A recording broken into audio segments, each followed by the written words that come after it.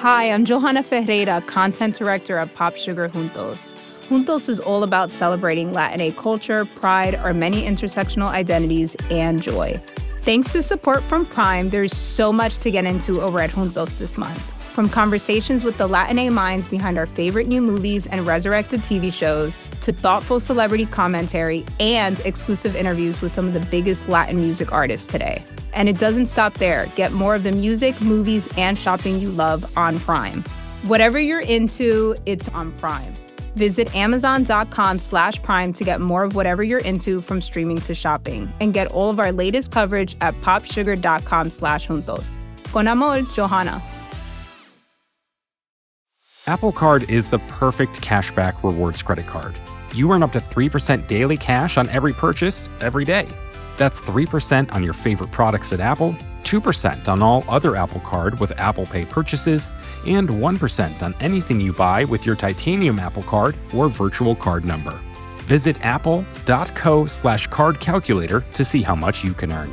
Apple Card issued by Goldman Sachs Bank USA, Salt Lake City branch, subject to credit approval, terms apply.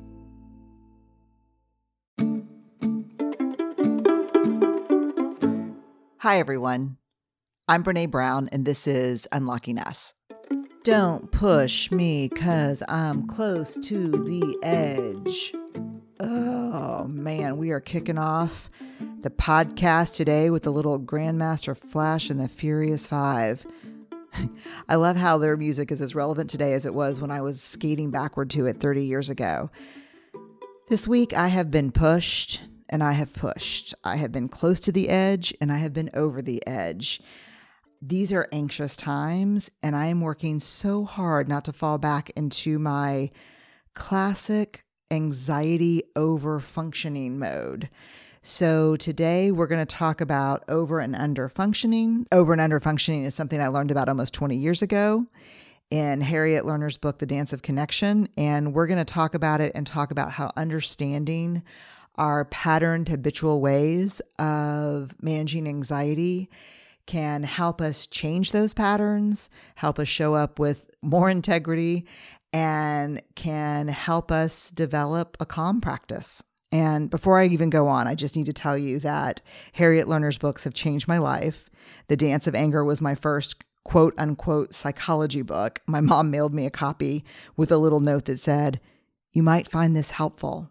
Of course, I didn't read it. And several months later, when she said, "What did you think?" I was like, I don't know. I haven't looked at it yet.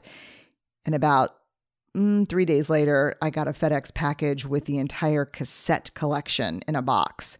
Then I listened to it, and then it turned everything upside down. So Harriet has been kicking my ass for a couple of decades. And once it's safe to move around the country again, and this pandemic has run its course, I will make sure that you meet her here on this podcast, because she is a real life changer.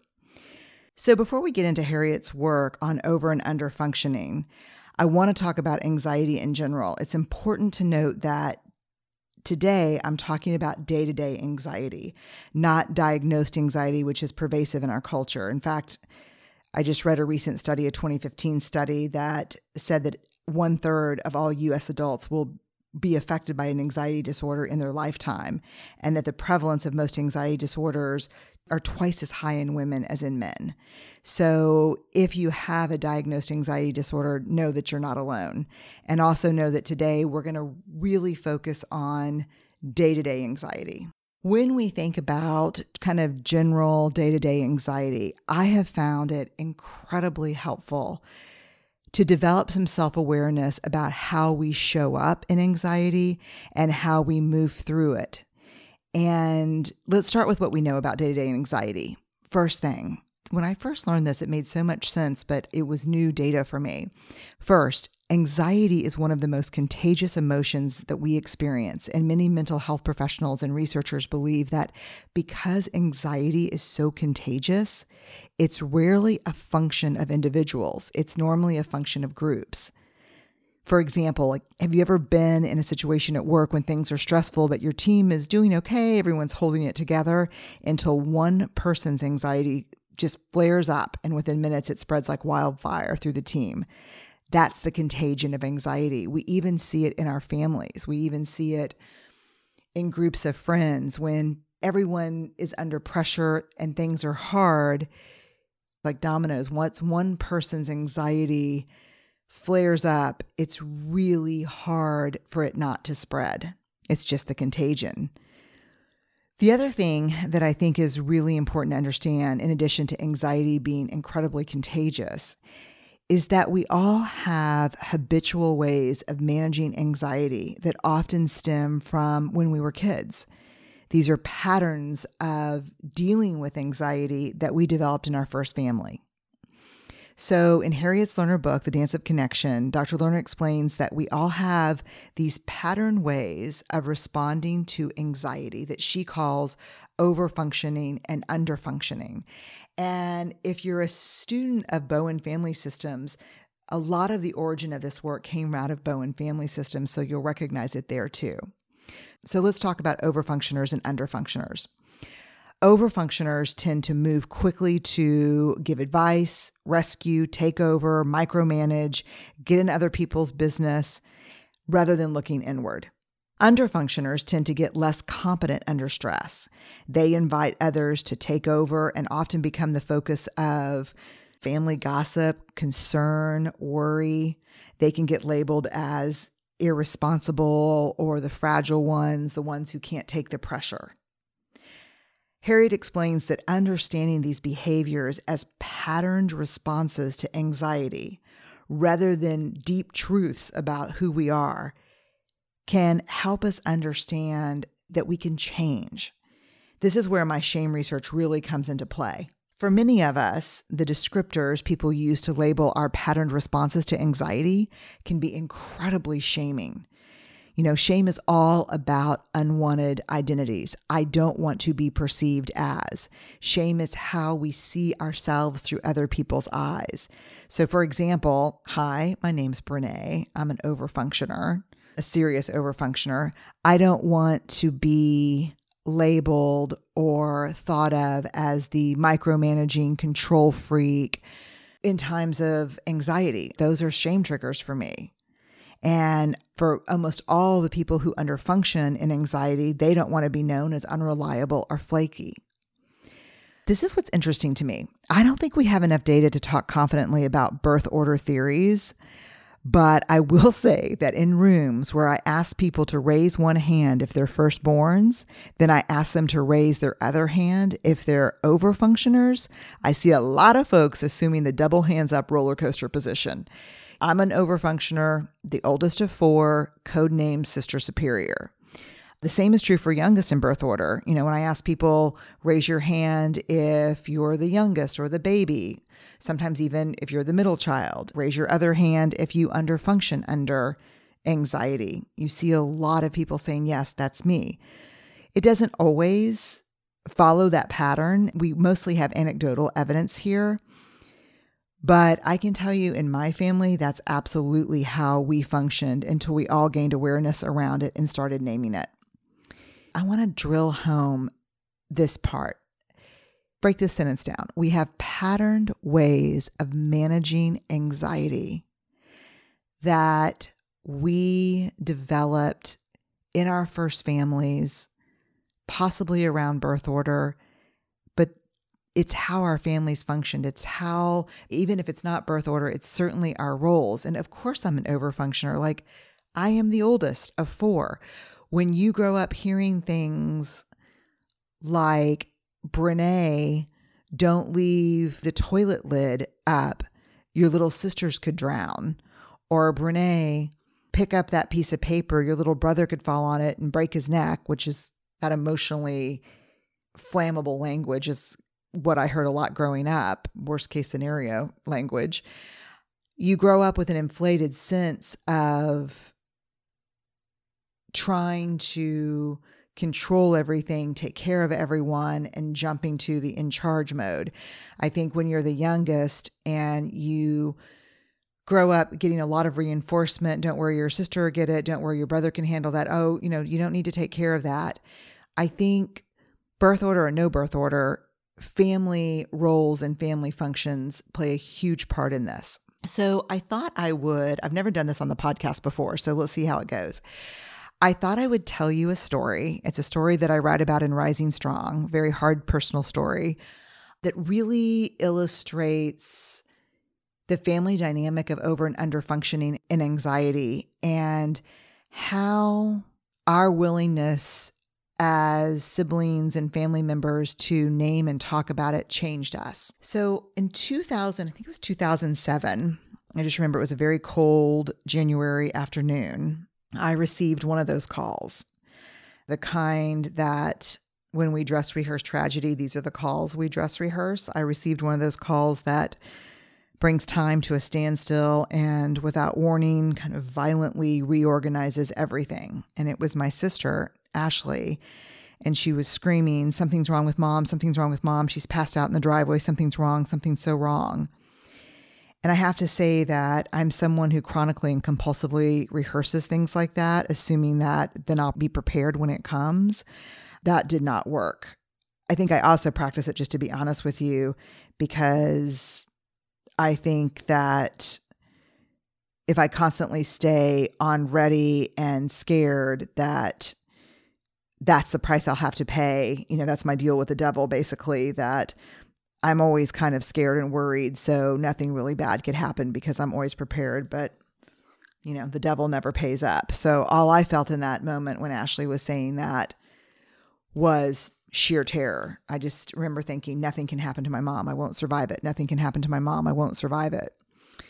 So 30 minutes after that call, I'm in the emergency room with Steve and Ashley. We're huddled together waiting for someone to tell us what's happening to our mom behind those big, heavy, scary doors. And there was no doubt in my mind that it was serious because there was just too much commotion behind the doors. Plus, it was written all over Steve's face. The good news in these situations is that Steve's a doctor, so he can translate what's happening for us. And the bad news is I've been looking into those eyes and that face for decades, and I know when he's scared or worried. And again, I just remember on repeat saying, no one can come through those doors with that look on their face. I refuse to let anyone come through those doors with that look. I refuse to accept that outcome. I cannot do it. No one can come through those doors with that look on their face. I just can't do it. Finally, a nurse walked out, and without breaking her stride, she said something to Steve about getting my mom a heart catheter and something else was going to happen. And Steve started explaining to us how a heart catheter works. And then the doctor came out, and apparently my mom's heart had stopped, which is why she had passed out in the driveway. And the doctor explained that the electrical system that controlled her heartbeat had shut down. And the default condition, I guess, of our body is this very low heart rate, and that they were moving her to the cardiac intensive care unit. And of course, this made no sense to me at all. My mom was healthy. She's young, active, worked full time, lived on black beans and spinach. It just was not possible. So the doctor explains that they scheduled her surgery for the next morning and that it would be at least a couple of hours before he could see her that afternoon. So we stayed at the hospital and waited while my other sister, Barrett, who's Ashley's twin, arrived from Amarillo. And then we put my brother, on standby in San Francisco in terms of when he should fly in. One of the things that started happening to me slowly in that moment outside of my awareness is that my physical stance became very resolute. I don't know if it was my response to my own pain or watching my younger sisters in such deep fear, but it was definitely a stance that I have known in the last couple of weeks during COVID. Teeth clenched, jaw hardened, eyes narrowed with focus, tears stop right away, my hunched shoulders straighten up, the armor begins to lock into place. It's a series of barely perceptible movements that have definitely been choreographed by my history. Very quickly, my arms will slide around my younger sisters. I grow taller. I become the protector. It very much takes me back to who I was growing up when my parents would fight. And I would gather my brother and my sisters in my room. It's the same protector who intervened with my parents when I thought one of my sisters or my brother was in trouble unfairly. And so I slide into this role of protector and co-parent. And while I'm in it, I'm fierce, nothing bad can happen. And unfortunately, I start over functioning at the highest level possible. Again, as an overfunctioner, we tend to move very quickly to advise, rescue, take over, basically get in other people's business rather than looking at what's going on inside. Underfunctioners tend to get less competent under that stress, and they often invite people to take over. And often, not only do they invite people to take over, but in addition to whatever's causing the stress and anxiety, they become the focus of more stress and anxiety. On the outside, as an overfunctioner, we can appear to be very tough and in control. And sometimes the underfunctioners can appear to be irresponsible or even fragile. When we were finally allowed to see my mom, my sisters did their very best, but they were barely holding it together. I, on the other hand, was in my unflinching mode. What do you need from home? What can I do? Who do I need to call from the office? What needs to be done?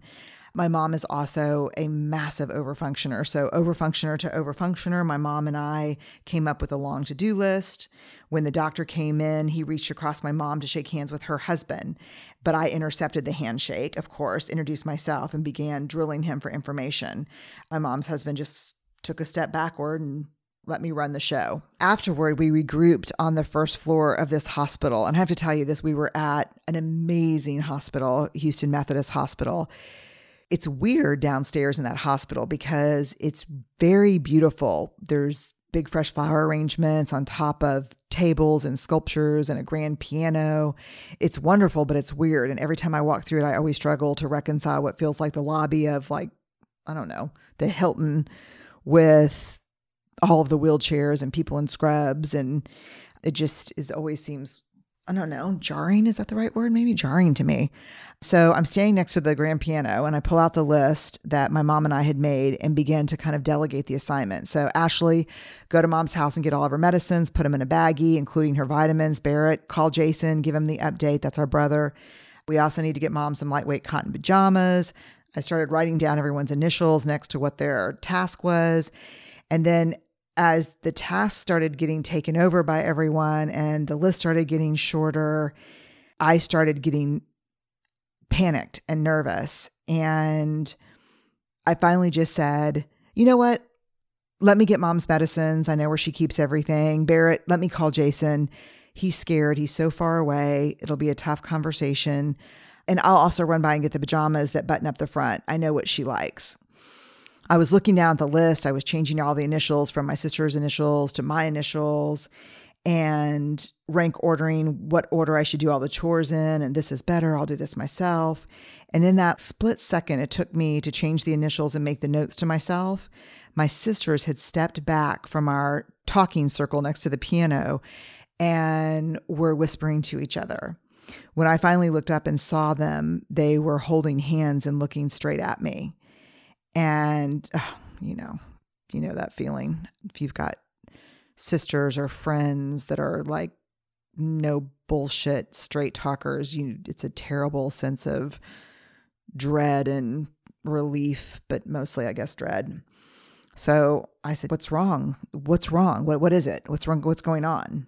And then Ashley very quietly said, you're overfunctioning, Brené. And Barrett jumped in and said, we can help. We know how to do this. We know what to do. And the hard story to tell, to be honest with you, even though I've written it. And the minute Ashley said, you're overfunctioning, and Barrett said, we can help. We know what to do. My body gave up. I just went limp and I dropped the list on the floor and I fell into the chair behind me and just started sobbing. But I mean, sobbing, inconsolable sobbing. And I know people cry in waiting rooms, but it felt weird to be crying in the fancy lobby. And I'm sure I was making a scene, but I couldn't stop. My sisters had pierced the armor. And in that moment, it was as if 40 years of doing instead of feeling had caught up with me. Ashley and Barrett started crying, but they held me and they kept saying that we were going to be okay and that we were going to take care of each other. And David was there, my mom's husband. I apologized to him and we divvied up the list. And when you look at over-functioning and under-functioning through a vulnerability lens, it's easy to see that both ways of functioning are forms of armor. They're learned behaviors for getting out from underneath fear and uncertainty. Overfunctioning, I won't feel, I will do. I don't need help, I help. Underfunctioning, I won't function, I'll fall apart. I don't help, I need help. So the good news for my mom's surgery is that everything was successful, and that afternoon we were back with her in the hospital room.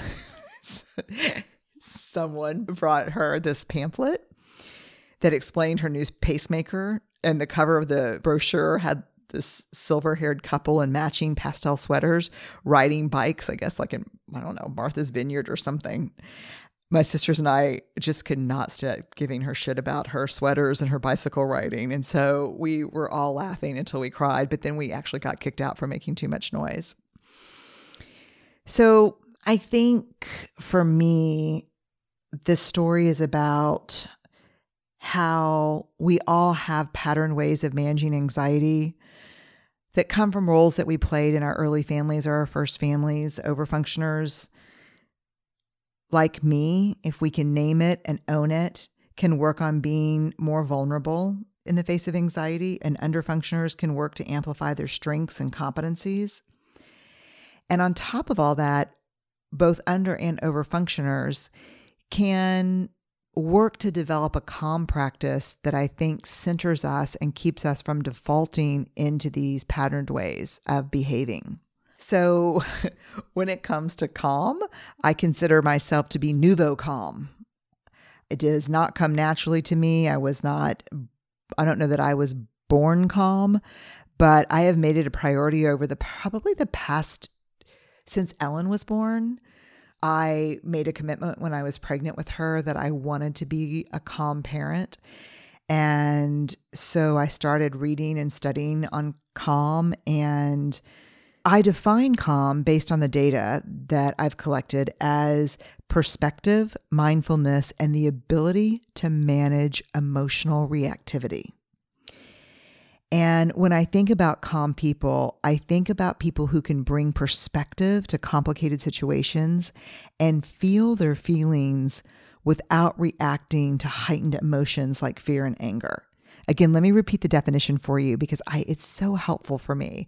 And I couldn't find a definition of calm that I really liked. And so I looked at the data, and I first shared this, I think, in the Gifts of Imperfection. I define calm as perspective, mindfulness, and the ability to manage emotional reactivity. So not only do I have great data about what calm practitioners have in common, I also have an incredible role model in Steve, my husband. His superpower is calm. And I think by watching him, I've learned about the value of bringing perspective and quiet to difficult situations. So let me tell you what I've learned about calm practice. And I hope it can be helpful or make a small contribution during this time where things are hard. The fear is real. So number one, from the data around calm practice, and I call it practice because it's like authenticity. The idea that there are authentic people and non-authentic people does not bear out in the research. There are people who choose authenticity and practice it every day, every hour, and there are people who don't choose it. So calm is a practice. You practice it or you don't. Maybe some personalities lend themselves to it in a more supportive way, but we all have the ability to practice calm. So number one, try to be slow to respond and quick to think, do I have all the information I need to make a decision or form a response? A lot of times, a panicked, anxiety-driven response is due to a lack of data.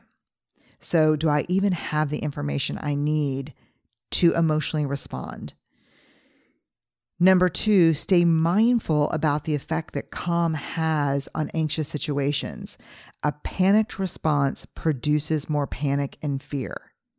Harriet Lerner says, anxiety is extremely contagious, but so is calm. So the question, I think, for us becomes, do we want to infect people with more anxiety or heal ourselves and the people around us with calm? If we choose to heal with calm, we have to commit to practicing it. Small things matter. Again, your response. Can you count to 10 before you respond? Or can you give yourself permission to say, I'm not sure, or I need to think about this some more, or tell me more? It's really interesting. Some of the best speakers that I know who talk to teenagers and middle schoolers, high schoolers and middle schoolers mostly, are the quietest speakers I've ever been around. You would expect like, hey, everybody, welcome to this talk on being self-aware, woo woo. And high schoolers are like, yeah. But the most effective teachers I see come out and the audience is restless and the kids are moving, they're talking to each other. And then all of a sudden you see this speaker come out and say, hey, everyone, we're going to spend the next 30 minutes. And I guess in order to hear them, they have to get quiet. But I think probably it comes down to mirror neurons, and we mirror what we see, and we match level of intensity, we match level of tone, of cadence of speech. So if we have someone who reports to us that says, oh my God, did you hear? They're closing this whole section of the business next week. And oh my God, I think they're going to fire everybody. And our response is, no way. Oh my God, who said that? What'd you hear? When is everyone going to get fired? It's just, we're matching the cadence, the tone, the volume of anxiety versus really calm practitioners have a tendency to respond to, oh my God, did you hear they're going to, lay off everybody in that division. They're shutting the whole team down, blah, blah, blah, to say more. I haven't heard that. What did you hear? From whom? They have a tendency to ratchet down the tone, the cadence, and the volume. So I think sometimes breath, slow, ask questions. Don't be afraid to say, I'm not sure. I need to think about this some more. I just practiced this with, my 14-year-old who said, wait, does that mean we're not going to have the end of the year school play? We're not going to have the graduation. We're not going to do this. What are we going to get grades? It's 8th grade graduation.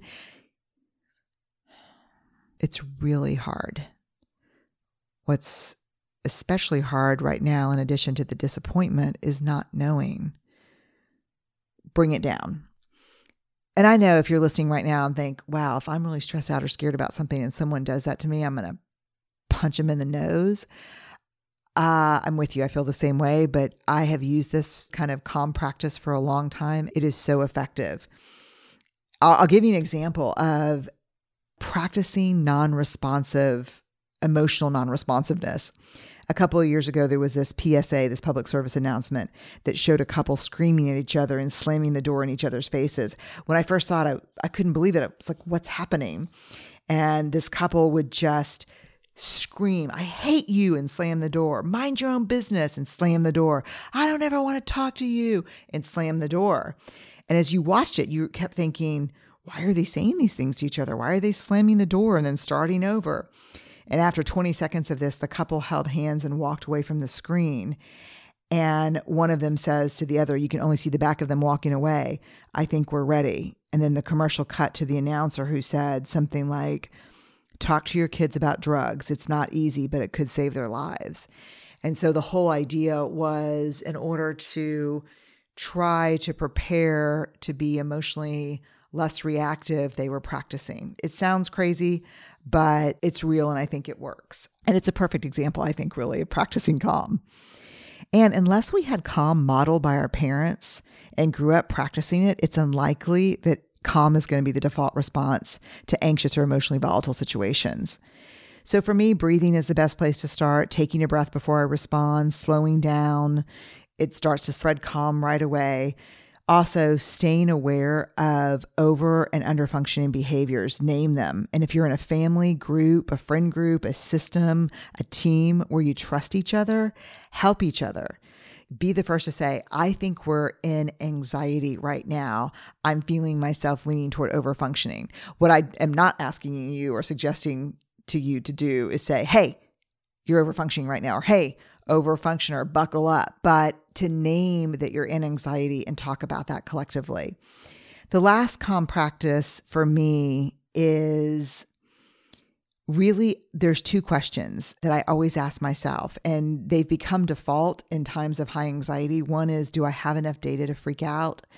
And the second one is, will freaking out help even if I have enough data? And I rarely have enough data to freak out. And so the answer to that is 90% of the time I don't.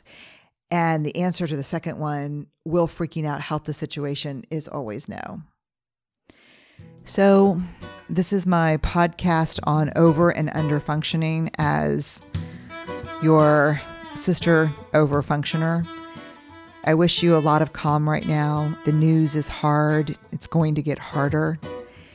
And anxiety is going to ratchet up. And I think if we can be aware and understand that our calm can be as contagious as the anxiety, we can start to have an impact in our relationships, in our homes, on our teams, and in our communities. I'm thinking about you. I'm praying for all of us. And I'll be back again on Unlocking Us. Thank you again for listening, and stay awkward, brave, and kind. Unlocking Us is produced by Brené Brown Education and Research Group. The music is by Carrie Rodriguez and Gina Chavez. Get new episodes as soon as they're published by following Unlocking Us on your favorite podcast app. We are part of the Vox Media Podcast Network. Discover more award-winning shows at podcast.voxmedia.com.